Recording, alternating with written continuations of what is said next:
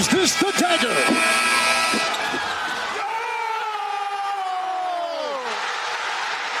Illegal substitution, too many men on the field, Saskatchewan. Gizmo has a block and the sideline. He has not stepped out. He may go all the way. He needs one block and he'll do it easily. Promise Mess I wouldn't do this. McDavid stops up. What a move. Shoots. Scores!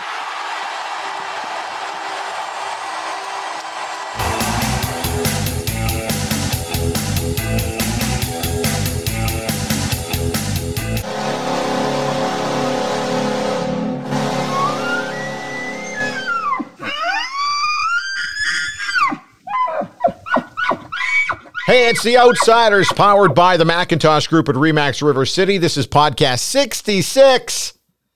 It's hard to believe. Joining us, as always, is Robin Brownlee, and our special guest today is the voice of the Edmonton Elks, Morley Scott from 630 Ched. How you doing, Morley? I'm good, guys. How are you doing? Excellent. Robin, how you doing? Outstanding, and 66 is my favorite number, it turns out. Well, excellent. We're going that route today, so that would be Route 66 for those who don't know what the hell I'm even talking about. Happy birthday to you, Robin. Yeah. On your 66th birthday. Happy birthday. You don't look a day over 61. Hey, guys, so we got to jump right in on this. The CFL season, it's so nice to be able to talk about the fact that we are going to have a CFL season, and we're about ready to go to training camp. It's hard to believe we went a year without, but we'll throw this to you, Morley, right off the top. It's been a long, long time since we've had CFL teams actually go to a training camp. Yeah, you think about it. A month from today, Winnipeg is going to host Hamilton in the first game of the 2021 season. That's the Grey Cup rematch from 2019, November 2019. That was the last time we saw a CFL game. So, yeah, there's a lot of excitement going on. I mean, there was so much disappointment, so much devastation amongst the players, the fans, and everybody involved in the Canadian Football League with the cancellation of the 2020 season. But they got it together and got everything in place, and full credit to them for putting it together and having a 14-game schedule this year, which will turn it into more of a sprint than a marathon, as they always say. But yeah, I'm excited about it. There's a lot of excitement around the fan base, especially because I think Canadian Football League is something special amongst their hardcore fans, and they've really missed it over the last year and a half. You know, it's a tough stretch, Morley. You know this as well as anybody. Gate-driven league like the CFL right across the country. A lot of teams have taken hard hits. Getting fans back into the buildings is going to be an important aspect of this. It's going to take some time to recover, is it not, for every team, even when we do get started? Well, absolutely. I mean, there was losses of, most teams, they're figuring between, $6 to $10 million per team was lost last year. So you don't recover from that quickly, that's for sure. And I think you got to get the fans back, but it's not just the fact that you were away for a year, getting the fans back. It's the fact, too, that people aren't really comfortable with going out in big groups right now. And I think that has to be part of it as well. Sure, there are going to be people who say, yeah, I want to go to a CFL game. I'm real excited to go see the Elks and see their first game and see their new uniforms and see how they market themselves. But I don't want to go anywhere where there's 20,000 people right now. So I think there's some people in that boat. There's a lot of people who are just saying, I don't care. I'm going. I'm ready. Restrictions have been lifted. Let's get on with it. And I'm very interested to see what the crowds will be like as we go back to normal things, not just Elks games, but even hockey games and all the other things that go on where there's a big group of people that are gathered together, because it's going to be interesting to see how people approach it and how they will kind of position themselves, if they'll be wearing masks, if they'll still try to keep their distance, which probably people should anyway. I mean, it's not over. It's just, we're just at the beginning of the end, I guess you could say, as far as the virus goes. So it's going to be very interesting to see how fans are welcomed back to stadiums across the Canadian Football League. We are 3.5 minutes into this already, and we have said Elks a million times. We have not said the other name, the old name of the football club. Brent, I've been practicing. I'm scared to death that first touchdown call is going to have the wrong name in it. So believe me, I've been working on it. Well, we have a little alarm. Every time somebody says the old name, we have a little... It's just, you guys won't hear it, but it will just be a very subliminal thing there. Every time we say the other E name, you'll hear that. Yes. We've talked about setting up a swear jar in both booths at Commonwealth Stadium. One in our booth, one in the Visitors Radio booth, and we'll put one in the TSN booth as well. And every time you say the wrong name, you're going to have to make a donation to 630 Ched Santa's Anonymous into that little swear jar. So we'll see how much we get by the end of the year. Nice. Or not. Media people are notorious for sitting on their hands when it comes to handing out money. So maybe this will help them prepare a little bit better and not use the old name and get used to the new name a little bit. Hey, Morley, I want to go back to the fan component here, because to me it's really interesting. It stretches in your job, what you've done with the Elks, fans who want to go to the stadium and see games. But this thing has changed lives, and in a lot of ways, the crowd thing now. I never worried about being in a crowd before. Hopefully with the August 5th and 7th for the Elk start, there's enough vaccines out there that we're closer to properly immunized. But it's odd to talk about, it seems weird to get together with other people, doesn't it?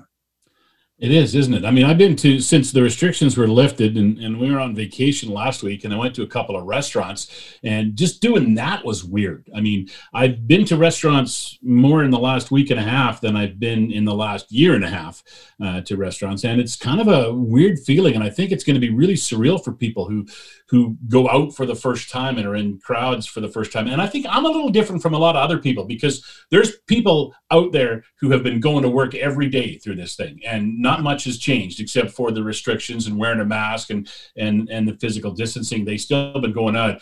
I've been working at home for almost 300 days worth of sportscasts at home, since March 17th, I think, of 2020 was the first day I started working at home. And I'm still going to be here probably into September before we move back into the studio. So I've been kind of in my own little bubble through that. I've gone to the grocery store, and that's about it. When was it? A month, 6 weeks ago or so, when they made the name announcement. That was the first time I went out to an event in a long time, and it was weird seeing people face to face and talking to people, and resisting. I'm a handshake guy. Ditto. And I resisted reaching my hand out, and I didn't shake any hands, and it was just really weird. It was the first time I'd been out, and it was great to do it. It was great to see people face to face. It was great to be on location and doing a live show with the unveiling of the Elks. But I mean, it was weird. Going to restaurants for the first time was kind of strange. We were walking around in Banff, and the crowds downtown were pretty thick, and that was kind of weird as well. So it's a different world, man. Yeah, and I know I'm maybe in a different spot than a lot of people who have, as I say, have been still going to work every day and leaving their house every day. I went 3-4 days. If I didn't have to get groceries, I didn't leave the house except to go for a walk with the dogs. That was about it. So it's different. It's really weird. And that's why I'm wondering what the reaction is going to be when they throw open the doors and start selling tickets, and how many people are, there's going to be a core group of people who are going to jump on it for absolutely, for sure. There's going to be a group of people who say, I don't care what the event is, I'm going, and they're going to be there. Yeah. And then there's going to be a bunch of people who are just going to go, I don't know if I'm ready yet. So we'll see. When did you see Dave Campbell last? Actually be in the same room as Dave? At the event 6 weeks ago, okay. when they had the unveiling of the new name. I've been on several Zoom meetings with him, and I've done that with him. We had a parking lot meet up a couple of times with some people, and that was about it. So I probably, between when I left the studio and came home to work, I've probably seen Dave face to face maybe 3 times, maybe 4 times. That's wow. it. So it's been weird. Yeah, it's been weird. Morley, one thing that strikes me, and I'm sure every team is going to have to roll things out as things advance, vaccination rates, health rules within the provinces where the teams operate. Maybe I'm looking for a silver lining here, but we've seen parts of Commonwealth tarped for many years now. It seems to me that if you took away those tarps, I think you could probably get 35,000 people in there reasonably spaced if you were using all the seats. What do you think? Yeah, absolutely. I mean, that's where the Elks have an advantage if there was restrictions over every other team in the Canadian Football League. BC Lions, I guess, are in this position as well. They have so many seats available. I mean, Commonwealth seats close to 60, right? I mean, and a really good crowd in the CFL is 35. So an average crowd for Edmonton is around 30. So that's basically half the stadium, 50%. So I think if even if they were, restrictions are obviously off, but even if they were at, say, 50%, everybody who wanted to go to an Elks game probably could, because that is about what their target rate is for games, about 30,000 or so. Of course, it'd be great to see that up. And I think there's a potential for that first game to be a lot higher than that if people are getting excited about it. But yeah, I wouldn't want to be in places, like Ottawa, where there's a demand for tickets, but they've got a smaller stadium that seats under 30,000. Same thing with Hamilton. Toronto, insert joke here, I guess is what you say there, but they've got a small stadium as well. So I don't know. I think the Elks and the BC Lions probably in the best position of all teams to fight restrictions. But by the time we get into August and probably into September, there won't be any restrictions in any province, I don't think, by September. So that'll be something we'll have to wait and see how many fans decide that they want to come back and sit outside and watch some good old Canadian football. Well, so many changes about anything else. So many changes over the last few months. Like, look at your hair, for example. You've got I can't believe you're down to the wood. Hey, now that's not totally correct, because my hair looks exactly like it looked a year and a half ago when the pandemic hit. That's true. If we just kind of went to sleep there for a year and a half, we wouldn't know the difference. But you really had the shaggy white look going there, did you not? Well, I had the Doc Brown look going pretty well. I didn't get a haircut. I basically did not get a haircut during the pandemic, and it just grew. And I didn't think I was young enough that I could still grow hair. It was, as one of my nephews aptly put it, I love the party in the back, but the business in the front is definitely lacking. So it was not exactly a full mullet, but it was pretty good. It got down. It was over my collar. I could put it in a ponytail if I wanted to, or a man bun. Or a man bun, and I decided I was just going to let it go after I got to a point where I said, I'm not shaving this off now. Why get a haircut now? It's not like anybody sees me, right? So I kept it going for a while, and then my nephew grew up with juvenile diabetes, and now he's an adult, and his daughter has juvenile diabetes.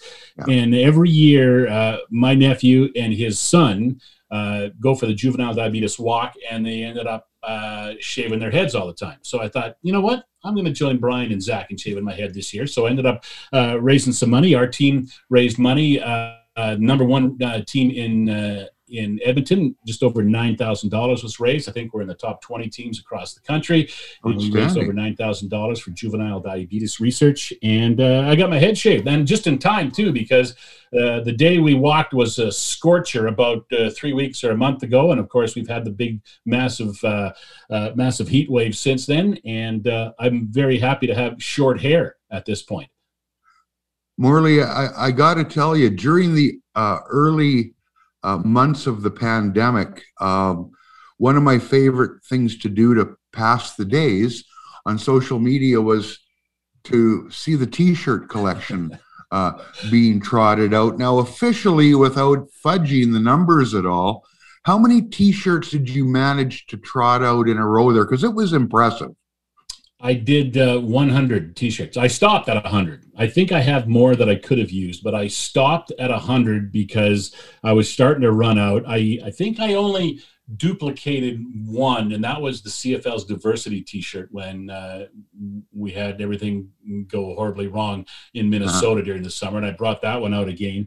I ended up getting a little help on Fridays near the end from my grandson Milo, who who was born in March of 2020, and so we had him in a T-shirt, one of his T-shirts, every Friday for Milo Fridays. But I got to 100, and I've added since then. I probably could have got to about 110 or 115 without adding any more.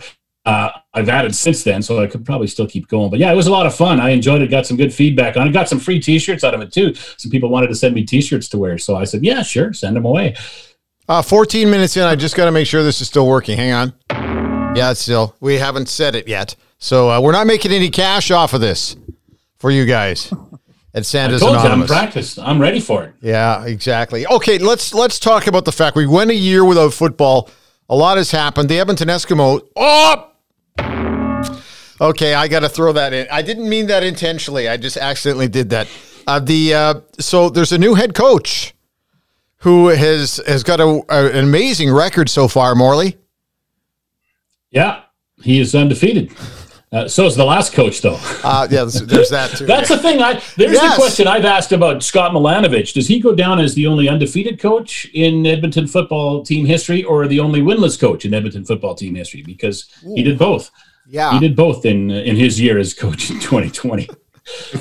I think he just goes down in italics with a little asterisk beside his name, probably. That's probably it. Head coach for a year and never coached a game. Had a coaching staff put together, had lots of meetings, did lots of work, did about 12 or so coaches shows with me, but never coached. Not coach a game in his time. So what do we know about the new guy other than they had a pretty good track record in Ottawa working with those guys? This could be an exciting offensive season for the Edmonton Elks.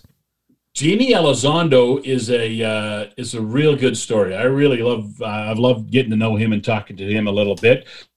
And if I could shamelessly plug my podcast, the ePod, spent several minutes with him in an earlier episode talking about his story and how he got from being born in Mexico, graduating law school, and then taking a job for, I think it was like $8,000 as a head coach or as a coach when he graduated from law school, and taking the big job as a lawyer that was offered to him. It's a great story, and he just loves the game, and he just loves being around people. He loves being a teacher. He loves being a coach, and I think he's going to do a tremendous job as a head coach. He's waited a long time, and I'll tell one of the stories that he told, because you'll recall he was in Ottawa as an assistant. And when Chris Jones left Saskatchewan wanted to talk to him as a head coaching candidate. The Red Blacks would not let him out of his contract to talk to him.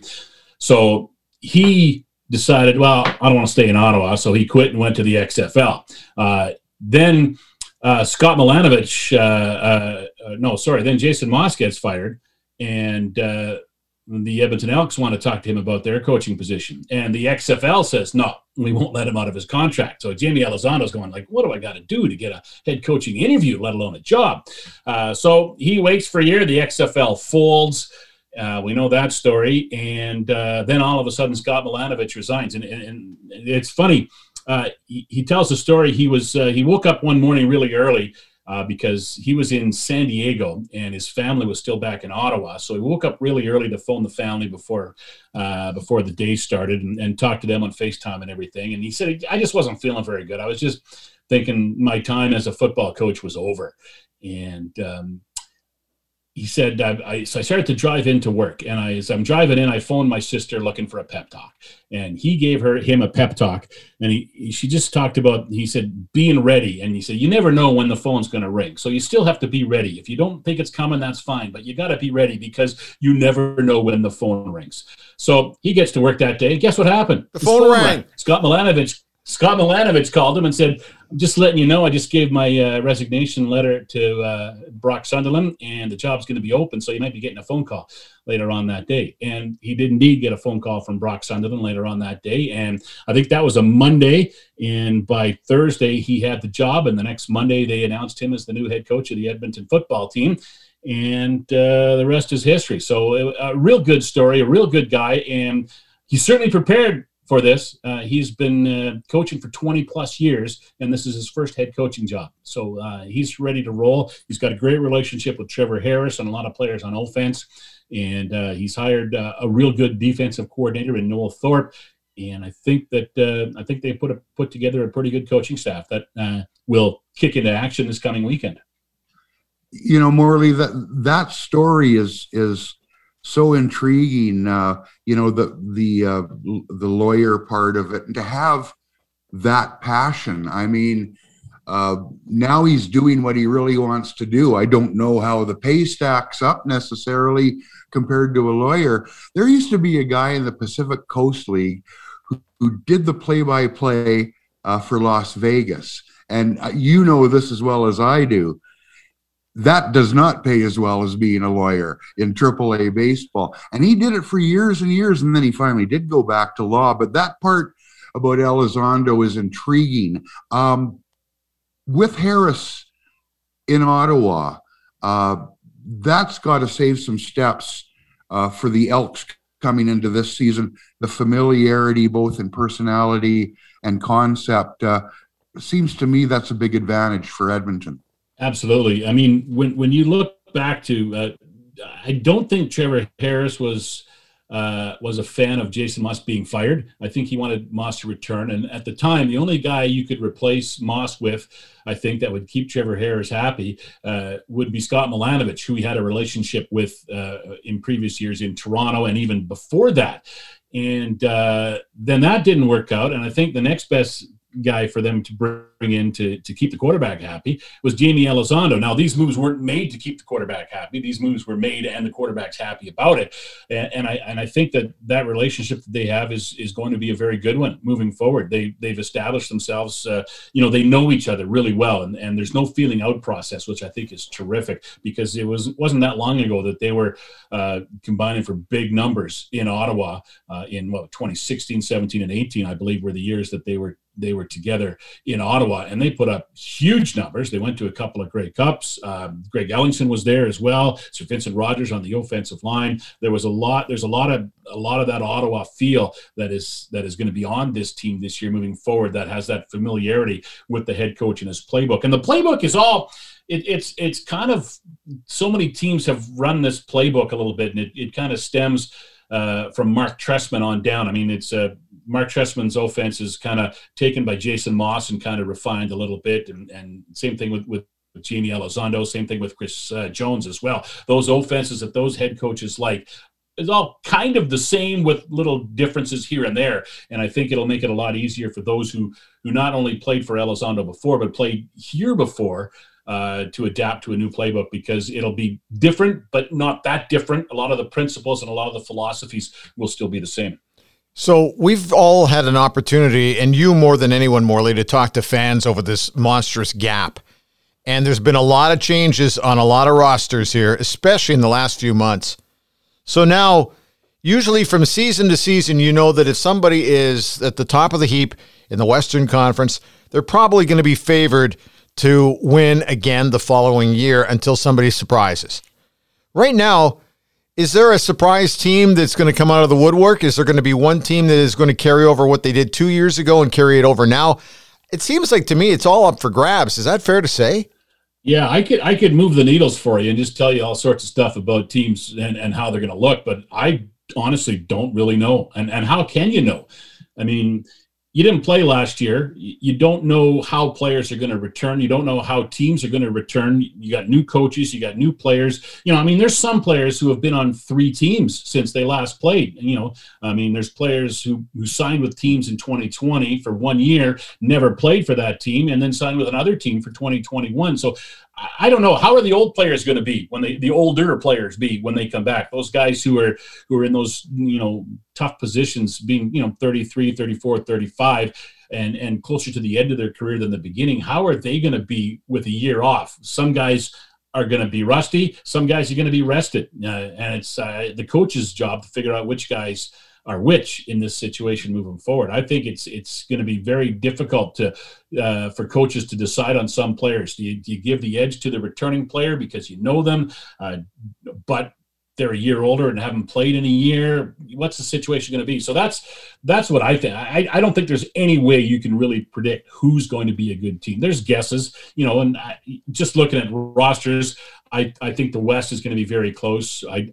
don't know. I think Ottawa's going to have trouble in the East because they've lost a lot of players due to retirement and stuff and free agency over the last couple of years. So I just it's hard. Like, what's going on? To me, I look, guys, at the quarterbacking situation across the league, and there's a lot of teams, believe it or not, with questions at quarterback. Some are smaller than others. The Elks aren't one of those teams because they know what they have in Trevor Harris. Their backup, that's up for grabs, and that's going to be a discussion point moving forward. But I mean, can Mike Riley come back after a bad year with a terrible offensive line in front of him? What's he going to be like a year older? He's one of those guys who missed a year and a bit because he got hurt late in the 2019 season.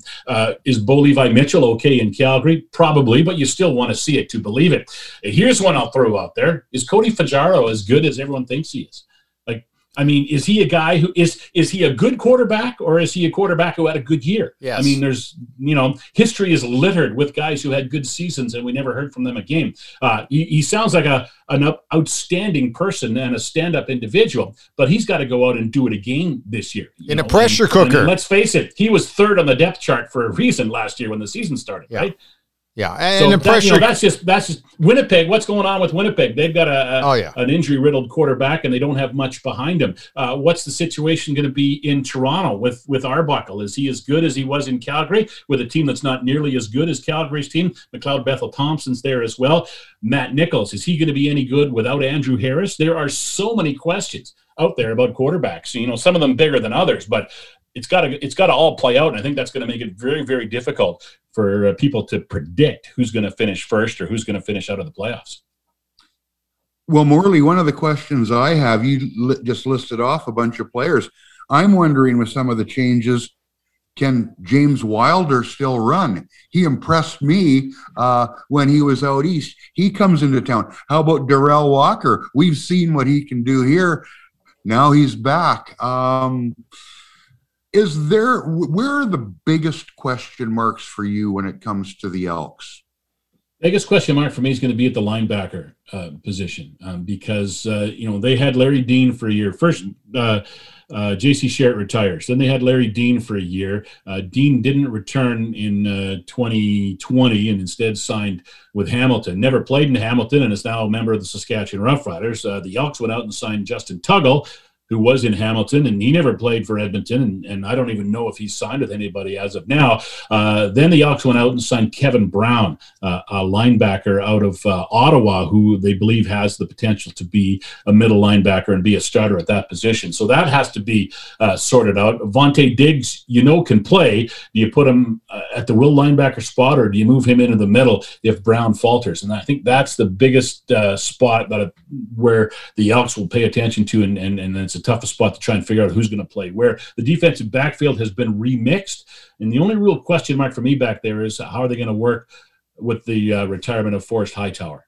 He retired last week and will not be back. We never really got a chance to see him play because he was injured for a lot of his time in Edmonton, but they got to find someone to replace him. He was penciled in as a starter for this year, and they got to find someone to replace him. They've added to their defensive backfield Jonathan Rose, Jonathan Mincy, they've brought back Aaron Grimes. So they've got some personnel there, but they got to figure out where they're all going to play and how they're going to mesh together. But overall, for me, the biggest question mark is going to be at that linebacker spot right across the board. League-wise, we went through this big gap, and through the vast majority of it, there wasn't much being said by the Canadian Football League and Randy Ambrosie. And then over the last 6 months, we've had to endure the XFL, CFL stuff, which I'm not convinced is dead, and that's fine. Talk is good as far as I'm concerned. I would rather there have been chatter. I didn't like the 1 year where we didn't really hear anything from the league. But I think that this chatter that we went through the last 6 months with the XFL and the Rock and all that kind of thing, I think that probably did more good for the league than bad. Do you see it that way? I didn't do anything. I think it got a lot of people upset more than anything else. I think a lot of people were happy that the league's doing something to try and solve their problems, which is good. Yeah. But I think we keep, we don't know what they're talking about. And that's where I'm kind of upset at the Canadian Football League through this process is they weren't very clear about what they were doing with the XFL, whether they're talking just business operations, whether they're talking just, we're swapping plans, whether it's going to be a full-blown merger. And then the concern for me is it a merger or is it a takeover? Right. And if it's a takeover, it's not a CFL takeover, right? It's an XFL takeover.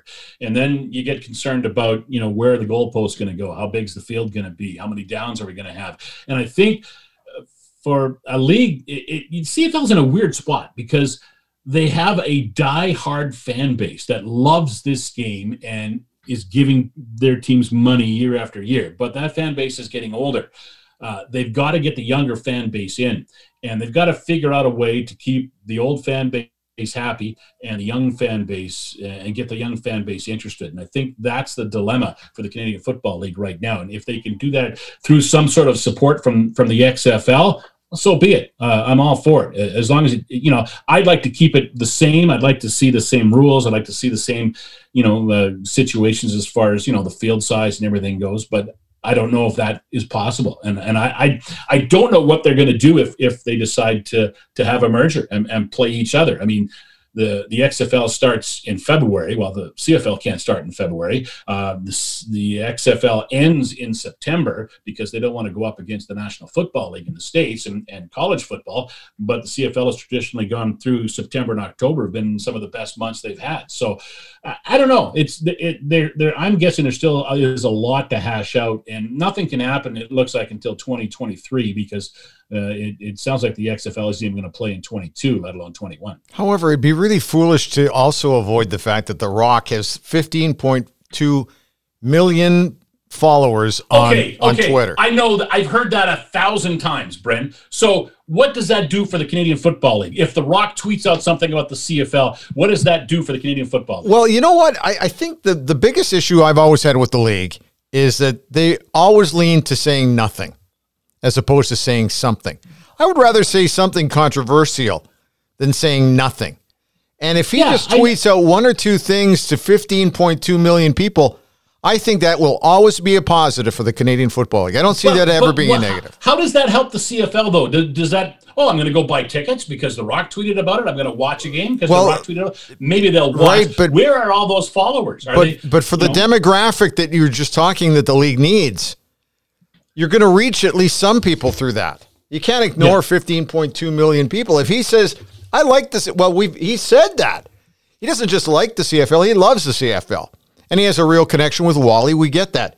So anytime somebody with that kind of audience is going to mention the league, I think that's great for getting a younger demographic to maybe sample again. 26-year-old at our house who just moved out isn't a huge follower of the league. The Rock tweets it. He goes, well, maybe I might have to take a look at it. I don't see it as being a bad thing. I just don't like it when the league shuts up. I don't see it as a bad thing either, but I don't see it as something that I don't think The Rock's 15 million Twitter followers can save the league. I don't think that is. I don't think that's as big a deal as everybody seems to make it out. Right? Oh, he's got a lot of Twitter followers. He'll tweet about us. So what? What is that like? I don't understand how that's going to affect the on-field product. It's going to. I don't think it's going to sell tickets. Right? So I don't know if that's. I'm not sure it's not going to sell tickets. As much as The Rock says he likes and loves the Canadian Football League, quite frankly, I think he's more worried about his movie career and his vodka and everything else. And that's what disturbs me about his group coming into the Canadian Football League. I think the CFL is going to be pretty low on The Rock's totem pole. Bryn, I got to tell you, I'm loving this last 2 minutes. Morley bringing the fire. I love it, but I just want somebody to reach out to a 25-year-old or a 35-year-old, and the league has failed to do that miserably. And I'm hoping that through all of this 18 months we've gone through, that we can take some positives out of this whole chit-chat between the XFL and the CFL. I just hope it feeds the fire like your fire's burning today. I love it. I think it's great. I don't see it as being a bad thing. Some people think it's a bad thing. I don't see it that way. Brent, it can be a very good thing for the Canadian Football League as long as they don't lose their identity through this whole process. And I'm with you on that. What concerns me the most is that I don't want it to be the XFL Canada, and I don't want it to be that kind of a league, and I don't want that kind of approach. And again, the XFL, and not just the XFL, but no football league in the United States has survived except for the NFL and college football. Yeah. And you have to, if if the American part of any kind of a merger fails, that means the Canadian part's going to fail, and then maybe the CFL teams are going to have to start all over again in 3 years. I don't know. There's too many questions and not enough answers right now. There's too much talking about talking, if you know what I'm saying. You know, that's on the money, Morley. I'll tell you. And Bryn, you'll remember this, and so will Morley. It's not a negative to have social media. It's not a negative to have a guy with that many followers. But let's not forget. Do you remember the Facebook group that Craig McTavish must go? He needed to be fired, and 22,000 people signed up for it. And we figured, oh man, we got to go outside the arena or bring city reporters in. The 8 city reporters that showed up for the McTavish must go rally outnumbered the number of rally goers there. So negative, no, but real difference-making numbers, I'm not so sure either. To me, Morley, tell me if I'm right or wrong, the CFL as an entity, the office, the league, the marketing, and the media relations people, they have to do a better job getting a message across. And that includes to the young people. That's where the growth is. What do you say? Absolutely.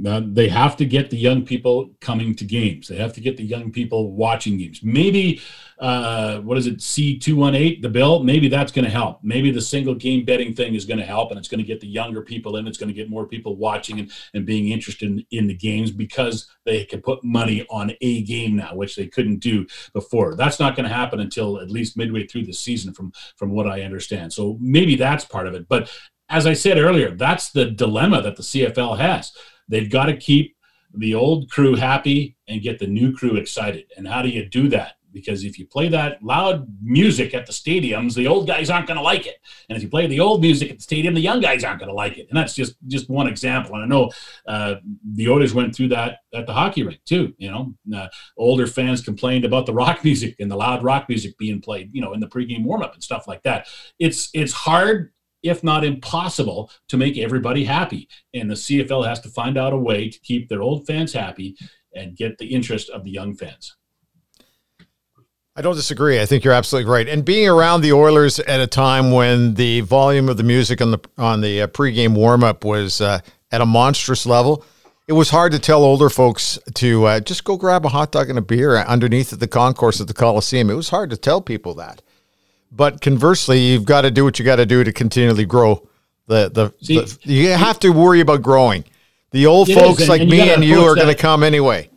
You have to approach that in many different ways. It's not just music anymore.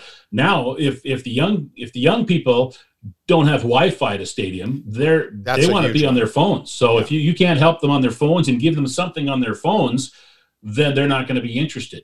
Ironically, you have to make them disinterested in the game to look at their phones to keep them happy at the game, right? And that's why, I think the Elks did a good job in 2019 or 2018 when they brought those end zone sections in where there's no seats, there's just a table, and you stand there, you play on your phone, you drink your beer, you have fun with people. I think that was a good step forward, and I think that we're going to see more and more of that. I know back in the old days, guys, when we used to travel places, I've been to places, and that's a big deal now. You don't need seats. You need a gathering place at every stadium, it seems. You need a place where a guy can put his beer down and play with his phone and maybe charge it. If it's between innings, between sets, at halftime, between periods, whatever it is, it looks like in the future you're going to have those gathering areas to keep people happy. And the Elks did it, in 2018. I think that was one of Len Rhodes' things that he kicked off in 2018, and it's going to be a big part of moving forward. Get the Wi-Fi in there, get a place for people to stand and talk and still be able to watch the game, but still be able to converse with each other and decide where they're going after the game. And what a pleasure it was to watch the rollout of the new name, which grabbed a younger demographic who I was concerned and worried how are they going to do this? They did a great job, and the response not only in Edmonton but across the country to the Elks name has been, I think, a huge, huge positive story. Don't you see it the same way? Absolutely. I think they did a tremendous job at it. They took their time. They didn't rush into anything. They did their research. They made sure they had the right logo. They made sure they had the right part of history remains. You know, the green and gold stays. The double E logo is still around. It's not the primary logo, but it's still around. You're still going to see it. And they rolled it out perfectly in a pandemic, which is, you know, think about that as well. They had a news conference to announce their new logo and their new name and their new uniform, and couldn't have anybody wearing the uniform. All they could do is show a video. And I think that's you got to give all sorts of credit to the marketing department and the communications people with the Elks, because they handled it to a T, and it was a huge success. And then the merchandise just started to sell so quickly. I mean, it was snapped up. I think they were kind of surprised with how quickly the merchandise got snapped up. The phrase we heard was that they sold as much in a week as they would normally sell at 3 home games with 35,000 people there. So obviously it was a huge success. People seem to really like the logo in various forms, and they like the antlers on the helmet. There's a lot to look forward to, I think, merchandise wise. And again, you got the double E, which is iconic, but you can't really do a lot with the double E. Now you got the antlers, right? And you can have, you know, the foam antlers on your head. You can do elk calls. You can do all sorts of different things that you couldn't do with the old name and the old logo. Now I've got to ask, and it's not even I think it was Jason Strudwick who first came up with it. Are we going to see show us your rack t-shirts? I think that would be brilliant marketing. What about you? I've actually seen them already. I've seen them on Twitter. They've already been printed up. I've also seen a guy I know who's a huge beer fan, and he's already got a glass with the antlers on it, and it says, "I'm an alcoholic." Yeah. And so, yeah, there you go. You couldn't do stuff like that. And it's not obviously team sanctioned material, but it's out there and it generates a little bit of a buzz. We're talking about it, right? I think that's the main thing. But yeah, Show Me Your Rack has been out there for a t-shirt, I think, for a couple of weeks now. So voice of the Edmonton Elks on 630 CHED, Morley Scott joining us on The Outsiders, powered by the Macintosh Group at Remax River City. Want to change gears a little bit because we're kind of running tight on time. I'd like to get your thoughts. You've been watching the playoffs, the NHL playoffs, right? Yeah, for the most part. I was away last week, so I didn't see. I saw bits and pieces of the games, but I saw enough of them. And I've been wrong about Montreal all playoffs long. Yeah, and I don't know if I'll be wrong about them tonight, but I don't see them winning in Game 4 tonight. They just look. And while you were hiking in the mountains, Morley, they look like they've just finally run out of gas. I mean, they did what they could to get to where they are, and congratulations to them. Tampa is a fabulous hockey club, and they've just taken it to them. So there's no embarrassment there, but just a great season for the Habs, don't you think? Oh, well, a great playoff season. I mean, they had a great start. And almost backed in. Were miserable until they fired the coach. They were awful for a while, and then they had the COVID bug hit them and shut them down for. I think they had 2 times they were shut down with COVID and missed some time and had to do a bunch of makeup games at the end of the year. But to do what they did to Winnipeg was just, you know, I didn't think they had a chance against Winnipeg. And to sweep them was just incredible, you know. But then again, I didn't think Winnipeg had a chance against Edmonton. So I've been wrong all these playoffs, but I'm pretty confident that this series is going to end in 4 or 5 now, probably 4. Yeah, I tell you, Morley, I was 0-for with the Habs too. I couldn't pick them right no matter how I tried. To me, you know, and again, the series is likely over by the time a lot of people hear this. To me, though, when we talk about Montreal and the Stanley Cup final, isn't the real story truly the Barbie barn? Oh, that might be one of the biggest losses of the pandemic. The Barbie barn had to shut down, which is just awful. I know. I will. Let's have a moment of silence right now. It took my breath away when you mentioned it, Robin. There is still one in Montreal, but it's on the outskirts, and it's probably more money in the cab ride than it is to get the. So who of the three of us is the best chicken and ribs in Canada? I was just going to say one of the three of us has got to break it down, because some people maybe have never heard of it before. But if you've never heard of it before, you haven't been doing your homework on the city of Montreal. It is just an old building. It's 3 stories. It's all wood and all grease-stained wood. And it is the official meeting place for most media people when they go to Montreal. All those fancy restaurants in Montreal. And first thing I want to do when I get off the plane is go to the Barbie Barn for a jumbo combo with apple pie a la mode when it's all said and done.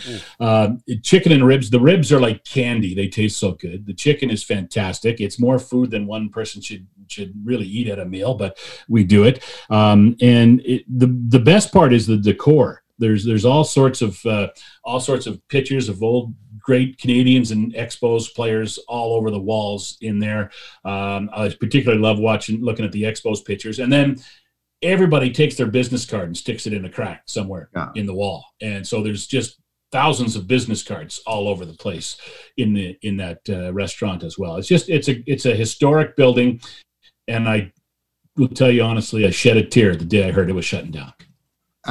It's one of those things, if only I knew when I went there for the last time, I was going there for the last time.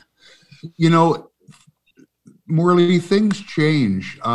You were always a champion of the Barbie Barn. And, of course, we took some of those gastronomic battles elsewhere around that. El Vagabundo in New York closed as well. Oh, really? Sadly.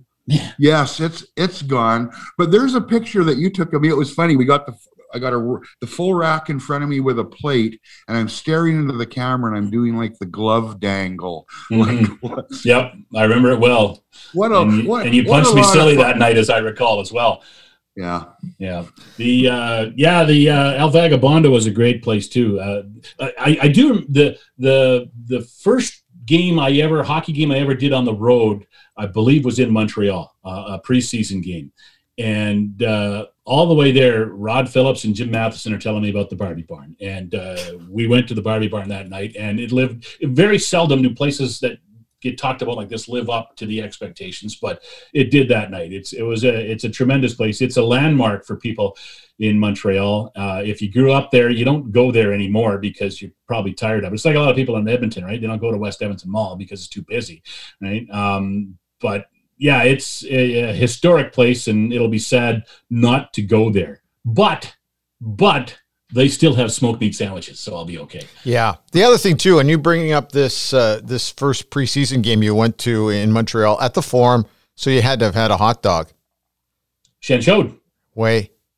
Yeah, unbelievable. With those buns that are just toasted. I don't know how they make them. They're strangely cut buns. It's like the heel of the loaf of bread cut into a bun shape, right? And it's just spectacular. Grilled, of course, and not boiled. And yeah, nothing like it. That's the phrase you got to learn when you're at the Forum. You go to the media desk in the media lounge. You just look the guy straight in the eye and go, "Deux chanchos, s'il vous plaît." Yes, and the other two at the Colisée in Quebec. And then in the second intermission, you say, "Deux chanchos, s'il vous plaît." And Colisée in Quebec City was also fantastic. It had to be a Quebec thing. Yeah. They were the hot dogs and everything's good in Quebec, right? Yeah. Because most people in Quebec, they just put butter on everything and they eat it while they're holding a cigarette for some reason. I don't understand it. I'm shocked that 3 media guys would end up talking about food. I'm not. Wow. Hey, on the Oilers front too, lots going on here in the next little while. All these Duncan Keith rumors have been floating around. Ryan Nugent-Hopkins signs an 8-year deal. Thoughts on any of that stuff as well? Well, Duncan Keith could be a good ad, but I mean, would you take him over Tyson Barrie and let Tyson Barrie walk? I mean, you got to. And how much does he have left in the tank? That's the biggest question. Yeah. Right? That's the thing that GMs have to weigh all the time when they make trades for older players. That guy is a lot of mileage on him. I mean, they went to they went 3 cups, went to the finals a lot, played a lot of hockey over the last 10 years. And you got to wonder how much mileage is left there. Those thoroughbreds sometimes surprise you. and continue to play very well. So we'll see how it pans out. But what a busy offseason and a condensed offseason it's going to be with the expansion draft, then, the entry draft, and then free agency all in July to get ready for a September training camp when the NHL tries to get back on their normal schedule after what we've gone through for the last 2 seasons. So, yeah, there's lots of work to be done. The owners have to make some decisions. They got to figure out about their goaltending situation too. Mike Smith's earned a big raise, but he's also going to be 42, right, or 41, or whatever the case is, and how much longer can he keep going? And do you sign him for more than 1 year? There's a lot of decisions that Ken Holland's got to make, and they're not easy ones. Thanks for your time. We know you got stuff to do, and you're going to have a lot of stuff to do here in a couple of weeks, so that's great. And long overdue to have you on again. So this has been fun. Congratulations on surviving. You got my number, so just give me a shout. We will. Hey, before you go, next time somebody cancels, you just give me a shout. No, that's not the way this works. Hey, before you go though, tell everybody about your podcast, because we are all about spreading that word. Tell everybody. Yeah, it's called The E-Pod, and it's available wherever you get your ear candy, or you can go to curiouscast.ca as well. Most recent one is, which will be coming out soon, is with Eddie Steele. Before that, we had a long conversation with Ryan King, the retired long snapper from the Edmonton Elks, and there's all sorts of great stuff in there going back the last couple of years. Most of it is undated, so you can enjoy it now as much as you enjoyed it back then. So the E-Pod, wherever you get your ear candy. Thanks for the plug, guys. No problem. And keep busy at 6:30, Chet. Thanks for your time today. Thanks, guys. Appreciate it.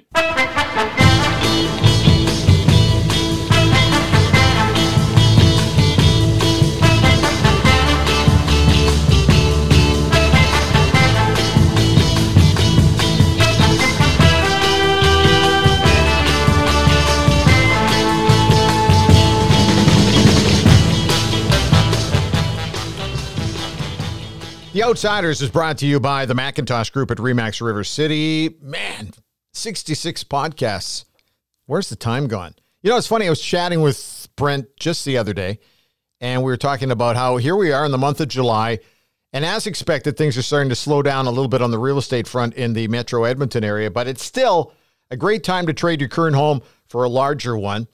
And maybe perhaps you find that the household is feeling a little small with your current roster, your family roster, I guess I could put it that way. Well, the team at the Macintosh Group at RE/MAX River City can assist you with the sale of your pick and the purchase of your next superstar. All you have to do is give them a call, 780-464-0075. Once again, that's 780-464-0075, or you can check them out at macintoshgroup.ca. Start the process. I'm losing my voice. Start the process with a complimentary evaluation of your current home. No obligation, no deadline for that offer, but just don't let the market pass you by if you're seriously thinking about buying or selling. Both buyers and sellers can contact the Macintosh Group. Once again, directly at 780-464-0075 and tell them that the Outsider sent you.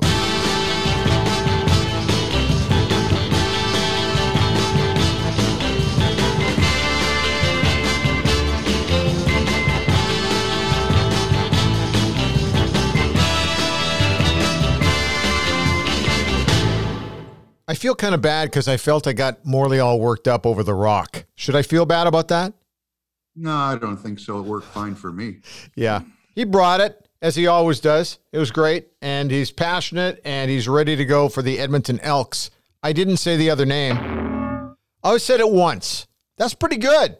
Over like 47 minutes to only say it once, and it was me. What can I tell you? Man. So you really believe Tampa's going to have this baby wrapped up by the time this airs for most people? I think so. It's done, and that's fine. It was a nice story. We had the fourth seed, the underdog team, beating the odds, at least for a while, overcoming a tough season, and getting there. Getting there is not as good as winning it, but it's still a hell of a story. So, hey, that Lightning crew is not so bad. You got to remember that. Yeah, especially when you bring in a guy who's been off all season and you throw him right into the tank in the postseason and he lights it up the way Kucherov's done. Plus, their goaltender's pretty solid as well. Okay, the other thing, too, I don't think we've even talked about this. We can briefly touch on it because it's really becoming more and more prominent in my brain. And that was when the Oilers season ended. Kenny Holland says, look, the key here is everybody wants to win the Stanley Cup. That's a given. But the goal really of this hockey club is to get to the dance. Get into the postseason and be on a roll when you get in. Your goaltender's got to be great. Your bottom six have got to be fantastic and give some support and some relief to your top six guys. And I couldn't agree more with him. I think your goal's got to be to get into the postseason every single year. If you win the cup or you get on a roll, that's great. That's bonus in my estimation. But when he said it, a lot of people said, that's the dumbest thing anybody's ever said. And I thought to myself, no, it isn't. That's really what your goal should be. Look at the teams that have done the damage once they get into the postseason, Robin. Be on a roll. The 2006 Edmonton Oilers team is a classic example of that.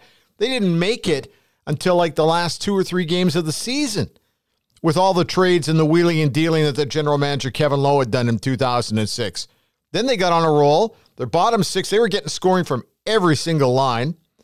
And the defense was solid, but the goaltender was unbelievable. So I think that that's exactly the direction the Edmonton Oilers have to be concentrating on, and that is the season. You just got to make sure that you guarantee yourself a postseason dance and then see what kind of damage you can do thereafter. Well, and it's a bit of a hybrid message from Ken Holland this year, Bryn, the way I've listened to things. You're right. That's a big part of it. But the other thing, too, and Holland knows this, as do fans out there, obviously, you have to get in. That's your baseline. He's got to make improvements now to get this team over the top. He's talked about win now. And win now doesn't mean tomorrow, but that window with Connor McDavid, Leon Draisaitl, as everybody knows, it's probably 5, 6, 7 more years while they're under contract, while they're in their prime. Nugent Hopkins signed. This is the window. You want to get to a few cups if you can. You want to win a couple if you can. But honestly, you don't want to go beyond the next 5, 6, 7 years without winning it, because now you're talking about players beyond their prime. The time to strike is now being that length of a window. Yeah, I think the window is open now, and I think it's a 5-year window. But I think 5 to 7 is probably more accurate. But if you're worried about draft picks right now, I think right now you've got to load up. This is the time to start loading up and maybe bringing some veteran help in or whatever. It's all about winning now. Okay, how can people get a hold of us? How can you tell us what you think about anything that we've said on today's podcast? You can email us at theoutsiders@shaw.ca. You can check us out on Twitter. The handle's real simple. It is @Outsiders2020. It's all caps. Pretty simple. Tell your friends and also subscribe to the RSS feed. That way, on any of your favorite ear candy sites like Apple, Google, Spotify, Pocket Casts, Deezer, etc., you'll find us. But more importantly, we really need you to retweet our link to your buddies and your pals. That's the best way to get our message out. It's growing every week. We love it. We're also on YouTube, so thank you for that. But your support is greatly appreciated. And we're also now starting to talk to potential advertising partners, which really tells me one thing, and that it tells me that our longevity, the fact we've been doing this now, Robin, for 1.5 years is great. And we're starting to finally move the needle a little bit. So we love sponsors, and we're trying to come up with some neat ideas for features. And we're working on that already. But it's getting bigger and better with everybody's support. So thanks very much for that. That's it. Anything to add before we disappear? No, I'm pretty good. I'm just going to go now and think about the demise of the Barbie barn. I don't want to end the show on a sad note like that. That's it. That's it for another episode of The Outsiders. Did I just turn into Ed Whalen? I think so. I just turned into Ed Whalen the way I was signing this baby off. Robin, talk to you next week. You shall.